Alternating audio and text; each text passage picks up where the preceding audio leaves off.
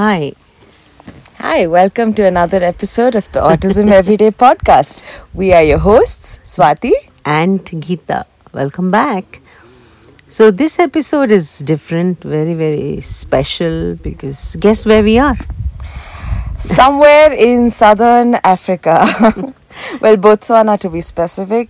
Currently sitting in the absolute wild. Yeah, in the absolute wild, in the in a game forest reserve, and there's nothing around us barring some shrubs, bushes, And a our lot tents, we've been living in of tents. yeah, a lot of sand, birds chirping around, hornbills, and I wish I knew the names of many other birds, but yes, starlings, and it's peaceful, it's quiet, and there's not a sound to be heard. It's a once in a lifetime experience. Yeah, it's been an amazing. It's been what, 10 days now? 8 days? 8 days. 8 days now. 8 days, and you can almost become accustomed to this kind of living, and of course the sights you see, the animals. It's just something else, right? It's been extraordinary, and I think it's been the first time we've disconnected so much from life as we know it. But here we are again, Yeah, thinking about all that we do. yeah. And in some sense, I think it's given us that time and space to think. Given us the time and space to think, and and then that insane desire to also be able to share it with you before it's just an idea and we come back to reality, and then life takes over. So many things that we observed around us, so many things that we have learned in the course of living the way we are at this point of time in the wild, with barely any so-called modern facility. Not even Right? a loo. We don't have a loo. Yeah, no lights. Once it's dark, it's just dark. No cell phone coverage. No cell phone coverage, and so we notice we're recording this without any music and no preliminaries, and we can't load it. Yeah, we can't upload it before we get back. But then, we can't wait to share this experience and Absolutely. what it takes us back to thinking about what we do and the people that we work with, the kids that we work with, and the families that we are constantly speaking to. So, yeah, Swati. So Yeah, I mean, I think we're going to jump right into it, right? So, interestingly, we thought about parenting, right? Because we are witnessing very different but yet very similar forms of parenting out here Yes. when we go on the game drives, wherein we essentially encounter animals in the wild as they should be witnessed without really disturbing them, and so they're obviously out in the open, they're living as naturally as they would, and you just get to witness their behavior. Now, very interestingly, we noticed a lioness, mom of, I don't know if it was 4 There cubs. was a pride, right? There was some pride. 2-3 lionesses and X number of cubs. And what happened was very interesting, and we spent a long time just standing there in the vehicle and observing them.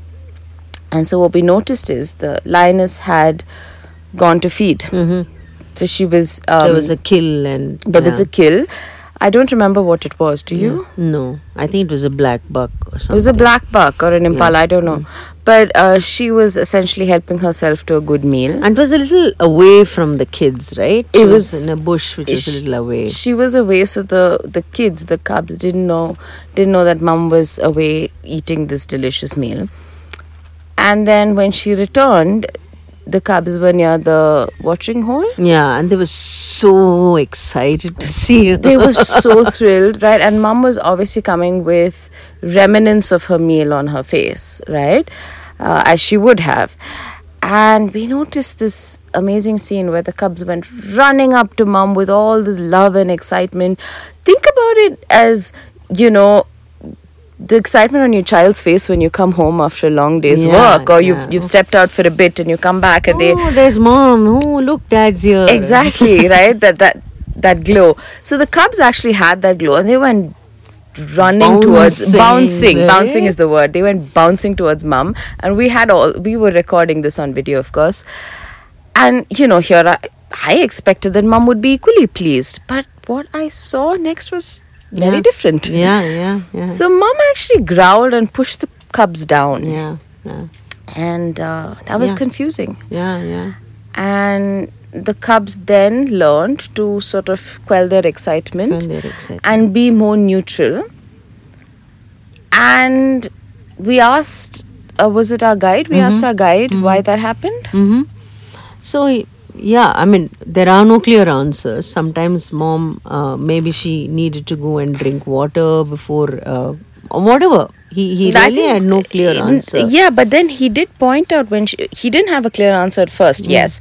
But when she came closer, he noticed there was blood on her Blood, face, yeah. which was remnants of her meal. Yeah. And here's what's interesting, that mum didn't want the cubs to think that they could help themselves to a kill that she had, enjoyed. Yeah. She instead wanted them to remain hungry, to encourage them to learn to kill on their own and eat. Wasn't that fascinating? It was beautiful. And here's the thing, so our guide, and he's amazing, he was telling us that she would even sometimes help paralyze a potential kill, but not kill it, to encourage the cubs to do the work on their own. And then she would sort of fade away any form of assistance. Yeah. And she would enjoy her meals by herself, not sharing with the cubs, and encourage them to go hunt on their own. Isn't that fascinating? It's brilliant. It's teaching them how to survive. And he put it beautifully. He said she's ensuring she doesn't spoil them, right? Because they cannot survive in the wild if they are spoiled. I thought that was Spoiled. brilliant. Yeah.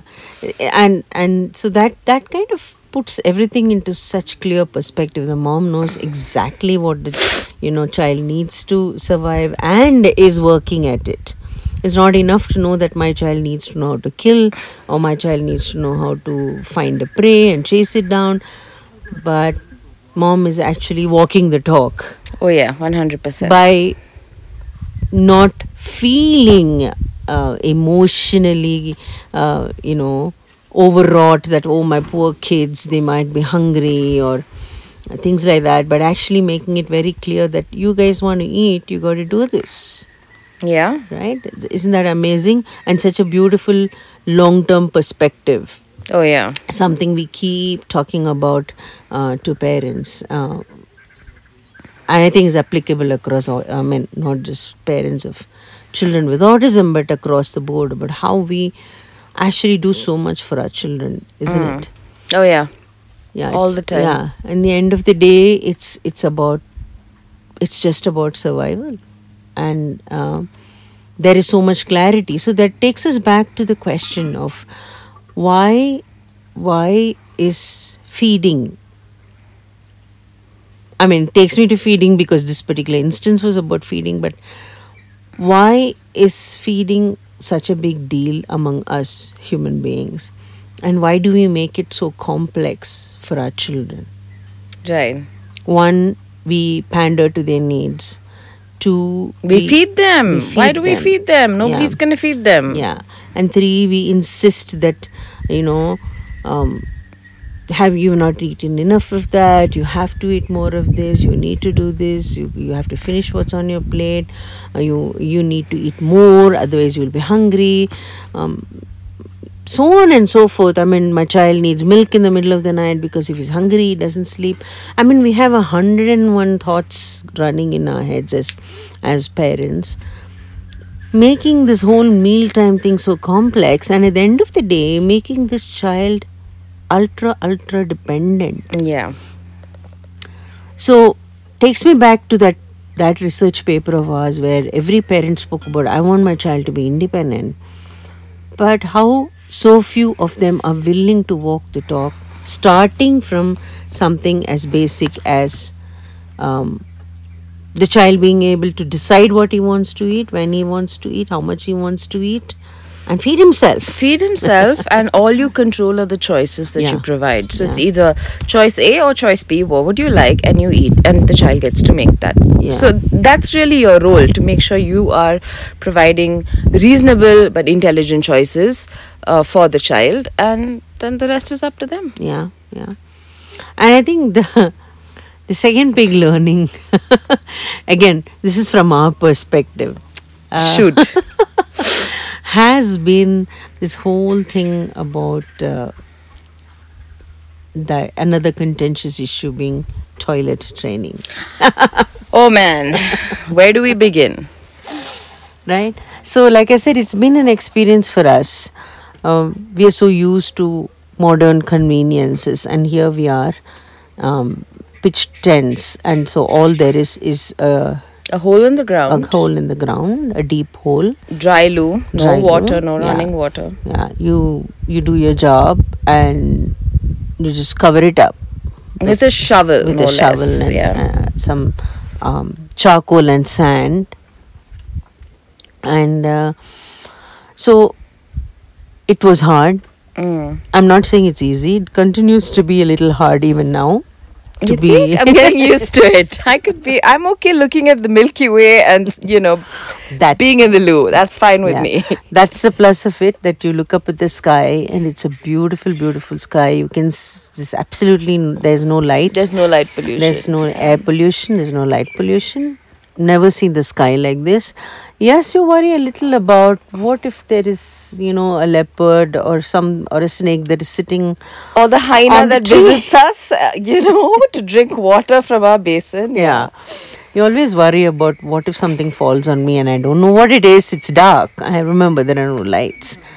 But about how toilet training should again be something that we need to start working on really, really early with the children, and make everything like eating, toileting such a normal process. It's what every human being needs to know. And why are our children any different? Yes, some of them may take a little longer, but are we trying early enough? Are we trying hard enough? And are we trying long enough before we give in and go back to our comfort zones of diapers and just diapers, Yeah. right? So it takes us back to thinking, it's time to simplify life. It's time to be very clear about, if you say you want this for your child, then you just make it happen and it'll happen. Your child can do it. Oh, yeah. I think more of it is in our heads than it is in their heads. I agree fully. And the longer you pander to them, the longer then I think they're going to start believing that, yeah, this is what I can do and this is what I cannot do. They start believing in it too. So how early can you wean your child off diapers? How early can you get your child starting to feed himself or herself? And how early can you expose them to experiences like going to a different place, or Yeah. visiting a relative's house, or Yeah. traveling? Right? So why are we looking at the wild, looking at the hippos, the elephants? While there's those herds of elephants, they were protecting their little ones from the wild animals, in that the little ones were always walking in between, the adults. But still, they are doing everything, they bend down, they drink water, they walk. They walk. Nobody's carried. Yeah. And they walk the distance they have to reach the water hole from wherever they are. So this little one walks with the herd. And we didn't hear them complaining about aching legs. Right? So they walk the distance, they do what their parents do. And remember that lioness yesterday, she kind of just looked at the children and made one. There was a little different kind of a growl. It was not a roar, but there was a growl. And the kids immediately sat down where they were. Yeah. I don't know what her instruction was, but clearly it was like, stop moving and just sit down. It And was brilliant. they just sat where they were and looked at her like that. They're referencing. How does that all come? Because they're very clear. what does this child need to know Yeah. to survive? So what do our children need to know to survive? I mean, it begin not deaf. I'll tell you what they don't need to know. You don't need literacy and numeracy to survive. It's a great add-on skill, Yeah, but you don't 100%. need it to survive. So why are we then hankering after, when will my child read? When will my child write? Does your child know how to? Shouldn't we instead we worry about, can my child feed himself? Does my child know what he or she wants to eat? Can my child indicate he wants to go to the toilet? Can he go to the toilet? Can he complete whatever part of the process he should be able to, given his or her age? Can he make choices? Can he communicate his basic needs? There's so much to survival. There is so much to survival. But if we hanker after independence yet continue to protect our children, keep them from, see no evil, hear no evil kind of thing, but don't expose them to the realities of life, then how are we helping them survive? Because the world is the only place that's going to teach them how to survive, and they need to live in this world long after we are gone. So maybe it's time for us to start thinking about walking the talk really, and thinking about, what do you mean when you say I want my child to be independent? And this is something every parent says.